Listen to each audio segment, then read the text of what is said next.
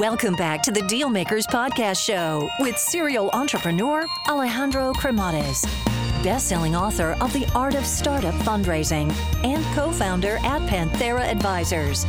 In this podcast, we ask our guests about their successful acquisitions and financing rounds.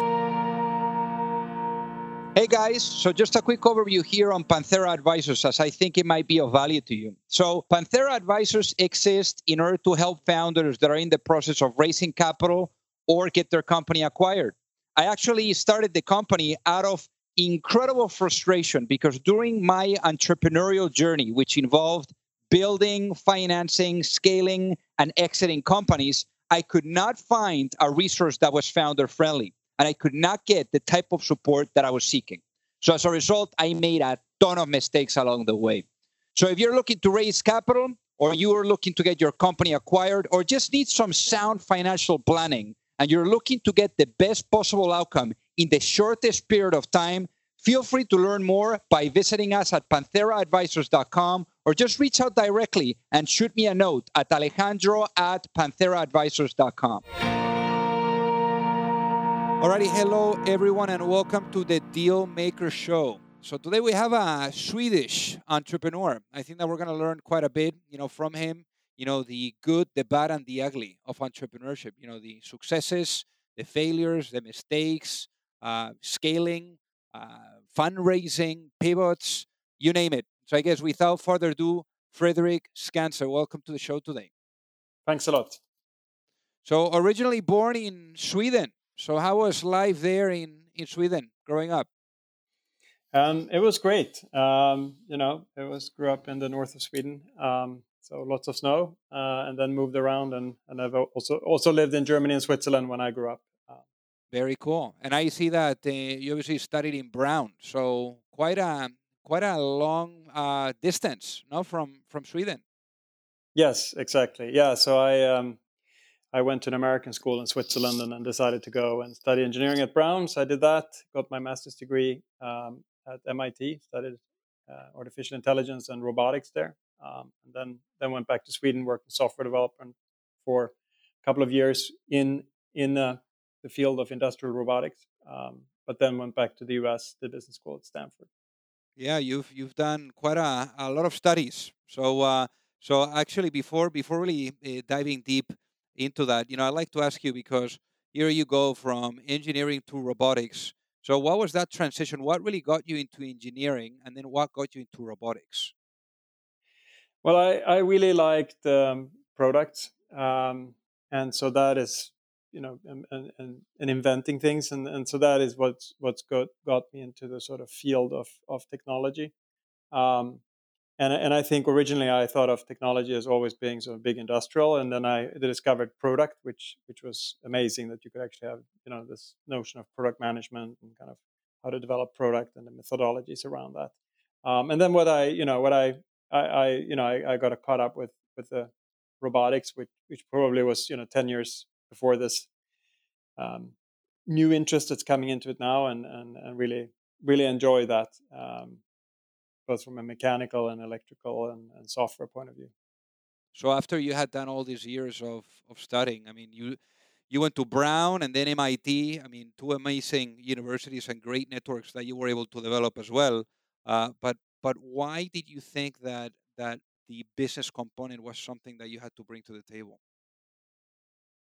Yeah, I went to Stanford because I felt like ultimately I wanted to start a company, and I felt like I needed not only the engineering part of it, but actually also the business part of it. And so I wanted to bring that together and further the network and get exposure to other people with similar ideas, and actually also spend some time in Silicon Valley. Which is something that you did. You spent 5 years there working for a mobile internet-based company. So I guess, why did you, kind of like put aside, the possibility of maybe starting a business? Because I'm sure that many of your classmates from Stanford were launching their own business. Why did you decide to join another company rather than maybe starting your own? Yeah, so my my thesis going to Stanford, I wanted to exit Stanford and and start my own business. And my thesis was, look, AI had actually been at that point a disappointment, and most of the applications had been toys.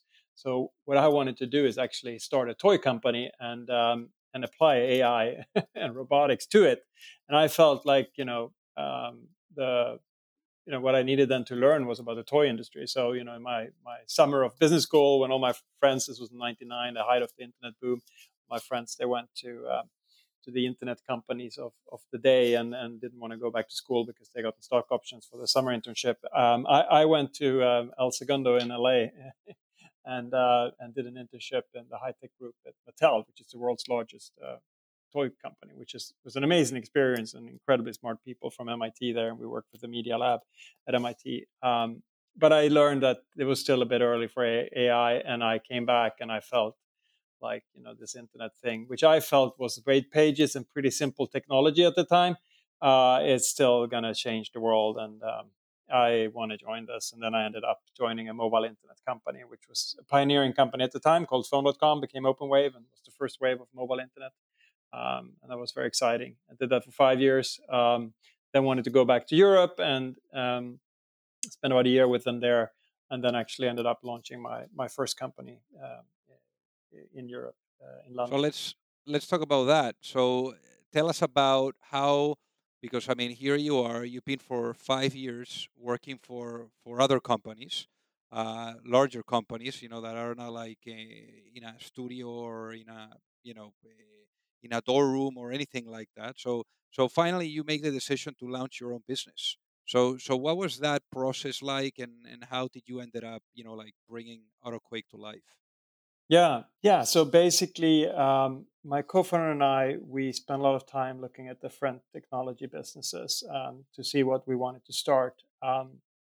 And the model that we ultimately ended up settling for was actually in the used car business of all. We felt it was incredibly inefficient, mostly actually to sell a used car was very hard, but also to buy one, and it's very expensive. So we ended up starting a used car retailer. To basically sell used cars online. And we raised about $30 million from Excel and Highland in the UK to do that. And how did you meet your co-founder of AutoQuake? We met in London through a mutual introduction by friends from Stanford. Got it. So what was essentially, I mean, you were talking about used cars. So what ended up being the business model of AutoQuake? So the business model was taking used cars, mostly from businesses who were selling cars, like leasing companies. When a leasing car is 4 years old, it comes offline. It's usually sold business to dealers. And we said, look, you can skip it. You can skip a step in the supply chain. We can sell it directly to consumers for you and give you more money back. So that was the appeal to the leasing companies, and the appeal to consumers was that they could get access to these cars much cheaper. So because we cut out a step in the supply chain, we could split that margin between the seller of the car and the buyer of the car. And from our perspective, we didn't have to buy any cars. We had the cars physically, so we had a full operation, but we didn't own them. We didn't have any inventory risk. So from a sort of an investor point of view, it was a very nice, clean model with actually positive working capital. I guess we were paid before we had to give the money back for the cars. Got it. And here you had the amazing investors. I mean, you had Axel, Highland, and you did multiple rounds. You did your A, your B, your C. So how much capital did you guys raise in total for this? So we raised about $30 million. 30 million. Got it. And I know that the journey was a little bit bumpy. So I know that here you guys spent it about almost close to 6 years really building this company. And here we are talking about a company that went from literally a 500% growth to a disappointing type of outcome. No? So what happened, Frederick? Yeah, exactly. Yeah, no, that was that was a big mind shift for me because, yeah, as you said, the company was incredibly successful, grew very quickly. In 1 year, we grew actually in 1 year over 500%. And I think we all had thought we had found the next eBay. And then came the asset swings of 2008 and 2009, which was the previous recession, and that really caught us hard because we had invested so much in our growth and had way too big costume for that, and we ended up continuing for a couple of years, but we never really recovered, and so we ended up selling part of the business, but we never sort of got anywhere near close to what we had for many years expected to be the exit. So that was hugely disappointed, and it was a huge mind shift, and actually a bit hard to recover from mentally for myself, of course. I can imagine. And obviously the reflection part, I'm sure that you got a ton of lessons from that. So I guess, now, when you were doing the reflections, what were the things, or what are the things now that perhaps you would have done differently for that business? I think that the main lesson is that you have to get your unit economics right before you start scaling the business. So there are many stages in the business. You have the first stage, finding product market fit, which is sort of a gradual process, but at some point you're pretty close, and then you have to find a good go to market model, and then then you have to have reasonably good go to market metrics. But it's very tempting to kind of keep pushing too hard at all of these stages, and then you put on a pretty big costume, and the unit economics and the optimization in the business and the health of the business and the core of the product aren't as strong as they could be, because you are going to be spending all your time just scaling that business, and if everything isn't perfect, then it's even harder to scale it. So just taking that sort of extra year and breathing a little bit, and making sure everything works and getting the metrics better before you scale, and then scaling gradually, I think was the biggest learning. I mean, it is so easy. It tends to be that a couple of these companies come out at the same time, and you compete against each other, and it's you sort of feel that such a strong urge to grow, but really these markets tend to be quite large, and it isn't that often in the end that you encounter the competition and in the early days, and it is much more important to survive and get to spend 5-10 years to work through the problem than to grow that extra 20% in a year or 30% in a year.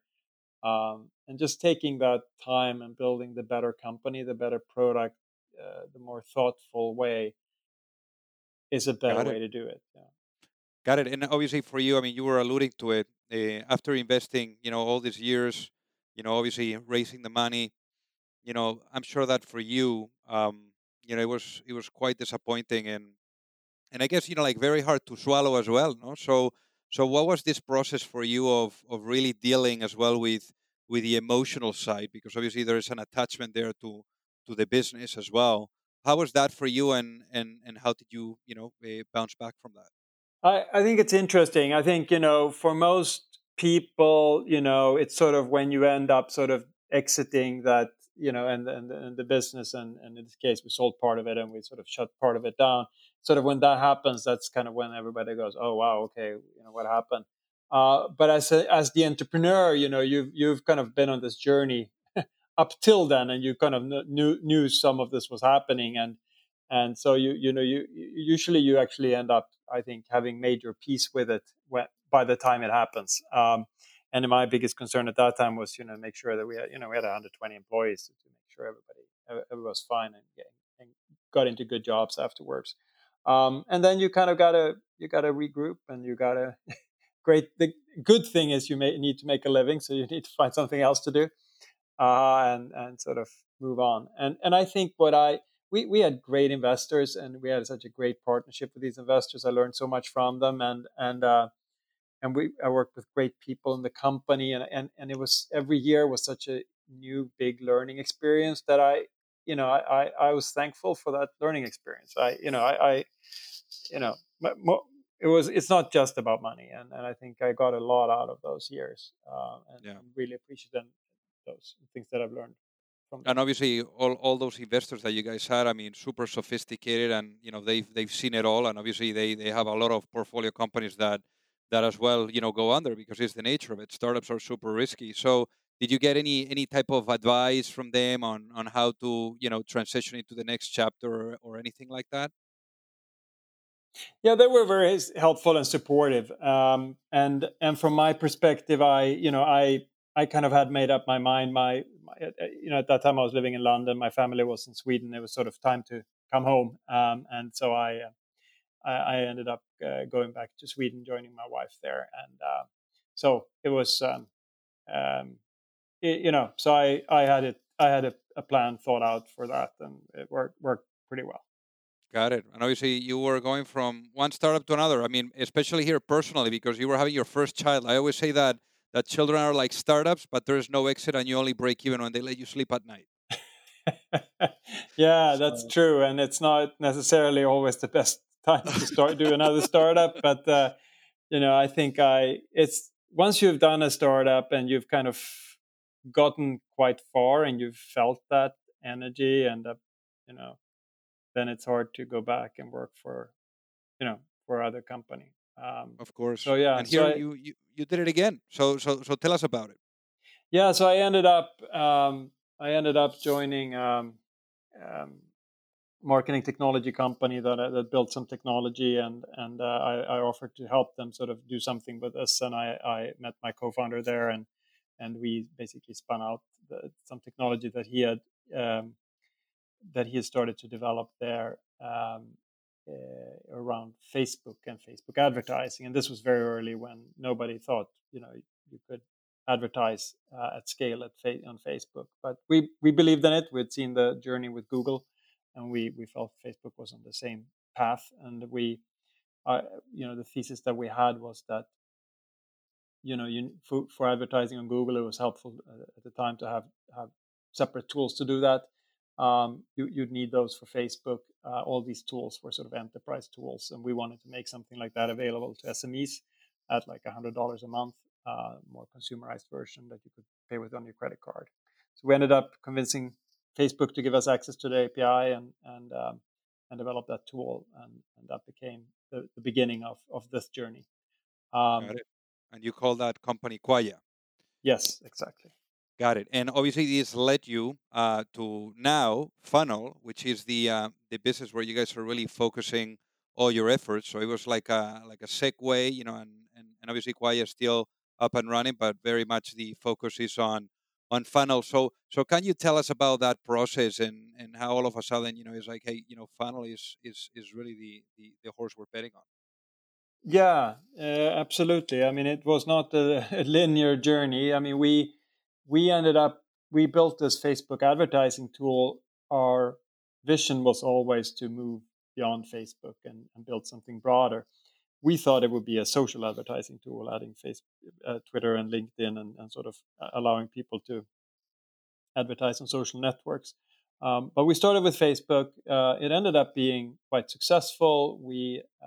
In 2014, we did about 1% of Facebook's revenue, so about $100 million through the tool. From Facebook's perspective, we were at that time their only partner in their SME segment, so they were very impressed by how different it was, and the need it was serving. But we were, thinking about how to broaden this. And we spent a lot of time talking to our customers, and they really didn't want us to build a social advertising tools. They wanted us to just build more features for Facebook, and it was a bit frustrating because we wanted to build something strategically bigger that could be a billion-dollar company. But then when we really spoke to them, what they told us they needed help with, we were also frustrated because we were the only Facebook advertising tool for the SME segment, but there were 30 others for the enterprise segment. So everybody was building the same technology. It felt a little bit like duplicating what everybody did. And Facebook built it themselves as well. So we said, look, what we asked, we stopped and asked our customers, what problems do you have that aren't solved? And what kept coming back was that they told us, look, we market on all these different platforms, and there are lots of tools that help us make ads and posts, there's lots of tools for optimizing them. But when it comes to reporting, when it comes to figuring out how things are going, when it comes to sort of building the P&L for our marketing, everybody was using Excel or Google Sheets, and that kept coming back. And we said, okay, that's interesting. That's really interesting. And we just couldn't find anybody to solve this problem. And we said, look, that is the problem we need to solve. And we started looking at that and sort of shifting our engineering resources to it. And when we were getting ready to launch, it felt too big a difference from our existing product, so we launched it as a separate brand and called it Funnel. And we never really looked back. But obviously that was a pivot, and pivots are always scary and risky. And I know that at this point, when you guys decided on pulling the trigger, you only had 12 months left of cash in the bank to really support the operations. So how did you go about this? Yeah, so that's a really good question. Yeah, it was a pivot, and it was a pivot. We had a business that was growing, 100 to 150% year on year, and had reached product market fit, and and looked pretty promising. But we didn't feel like it had this really opportunity to become $1 billion business. So we ended up deciding to do a pivot, but it was a really hard decision. And we sat around the table for a long time talking about this because it's a big risk, and you have to start over from the beginning. But we said we have a year's worth of cash. If we're going to do it, now is the time. If we're going to replace the spreadsheet in a year, we can do that. And it ended up playing out the way we thought. Customers had this need, but it ended up taking 2 years to build the product to have product market fit, and not 1 year. And that was a problem because we only had 1 year of cash. So in the end, we had to go back. We had to go and find more cash, and luckily we had strong supporters in our early investors, a big Swedish And fund. how do you do that? How do you do that, Frederick? Because obviously when you do a pivot, and also this is very scary for you, because if these guys would not reinvest, then that sends negative signals to the market, and people are going to be like, hey, hold on, these guys have these VCs that are not reinvesting. There has to be something wrong with the business. So how are you able to keep that communication and that incredible trust building with the investors when all of a sudden there's like a massive switch from like that initial understanding of the project that they were supposed to be joining, and now it's becoming a completely different one? Yeah, it's a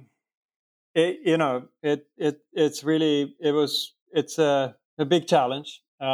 We had a very good relationship with them. They were on the board, and we kept in close contact, and we made sure we had metrics to show progress, to give people the confidence, and then in the end, and I think what ended up helping us was our biggest investor at that time was Industrifonden, which is a Swedish. It's almost like a government fund that makes venture investments, and so they are a little more stable, and have a little bit longer term view than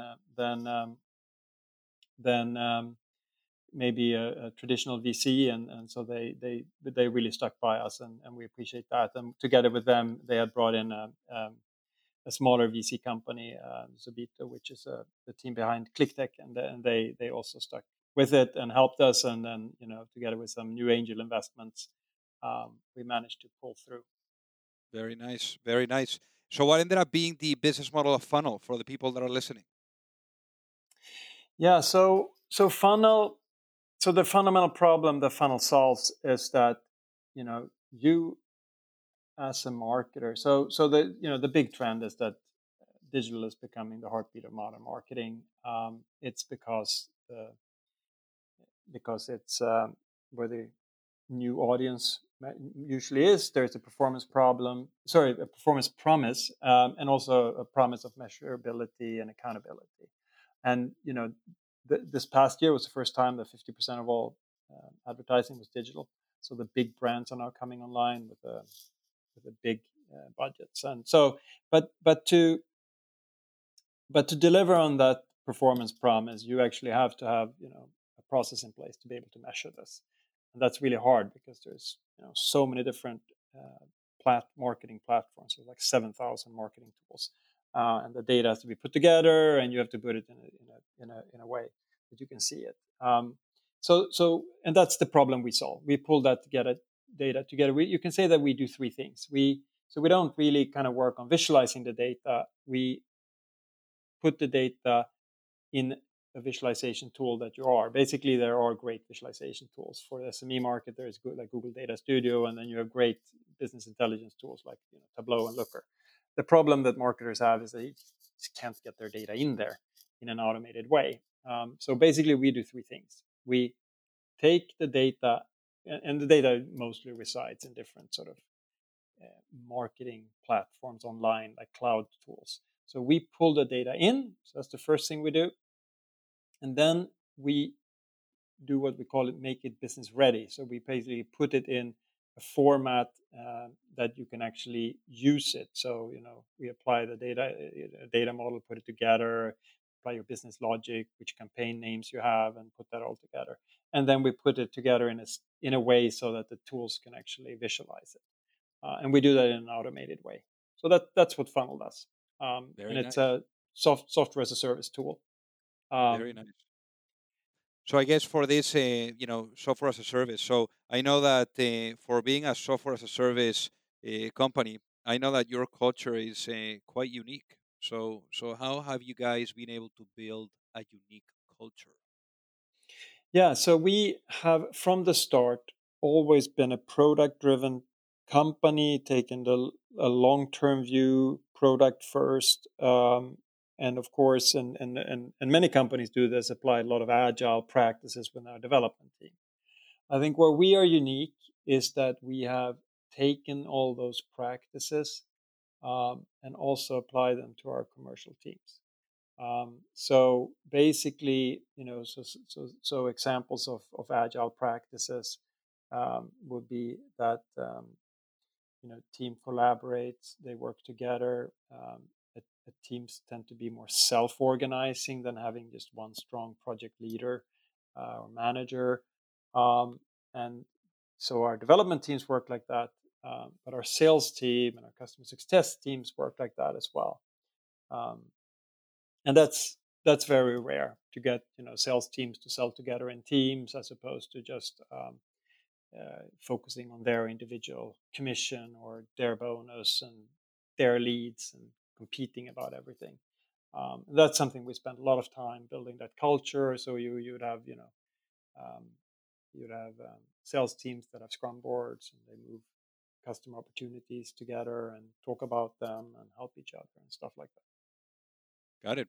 And how much money have you guys raised for Funnel? In total, we raised $65 million. The last round was just a month ago in January. We announced a $47 million round led by 8Roads and F-Prime. Very nice. Congratulations. So I guess for raising 47 million in one go for a company of this nature, what are typically the concerns that investors are having that you need to fulfill to get the money? I think that they look at three things.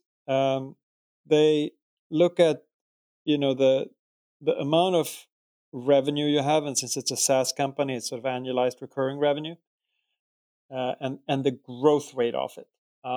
And so they want to see a minimum growth rate, and for sort of a Series B, sort of large Series B round. I mean, I think they want to see at least a doubling of it in a year, which is what we did last year. We grew about 107% last year, and we're forecasting to approximately double this year again. That's amazing. And then they want to see go-to-market metrics that work well. So at this point in the company's life, you have pretty good sense of what the marketing metrics are, or the customer acquisition metrics are. How much does it cost to acquire a customer? What's the lifetime value of a customer? How do those relate? What's the average deal size? How's that moving over time? So churn rates. Do you have net negative churn? and so on. And then I think the final one, is the strategic positioning. Can this really be a $1 billion plus company, $2 billion company? Is the market large enough? Is the vision big enough? Is the market opportunity there? Are customers happy? Do they rave about the product? Got it. So obviously now, like it's been quite a journey for you. I mean, it's remarkable, where you're coming from and where you're heading. And I'm wondering, there's a question here that I typically ask the guests that come on the show. If you had the opportunity to go back in time and speak to that younger Fredrik, especially knowing what you know now with all the ups and downs and what you've done already as an entrepreneur, if you had that opportunity to have a chat with your younger self and give your younger self one piece of business advice based on what you know now before launching a business, what would that be? That one piece of advice and why? I think actually I have two things. I mean, I think when I was really young, I saw technology as big industrial companies, and and I think I didn't realize how exciting like real technology and software can be, and actually the all the different discipline around it. It's not just sort of engineering, but it's software development, product design, and so on. That there's so many interesting businesses. There's so many interesting disciplines. And then, getting a little bit older, I wish I would have, given myself a kick and got out and become an entrepreneur earlier, because it's such a fantastic opportunity to do, especially when you're young. That's amazing. So I guess if you were to go to sleep and wake up 5 years from now and the vision of a funnel is completely realized, what does that world look like? Well, the fundamental problem that we feel that we solve is that business intelligence has failed business users in that they have great visualization tools, but business users are able to get their data into these tools.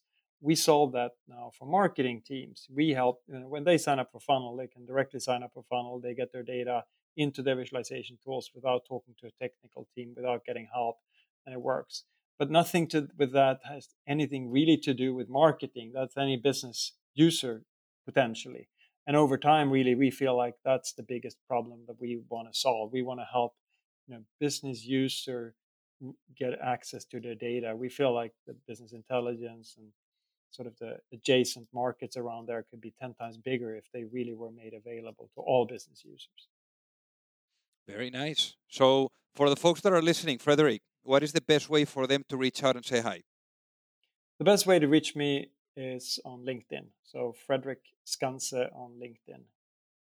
Amazing. Well, Fredrik, thank you so much for being on the Deal Maker Show today.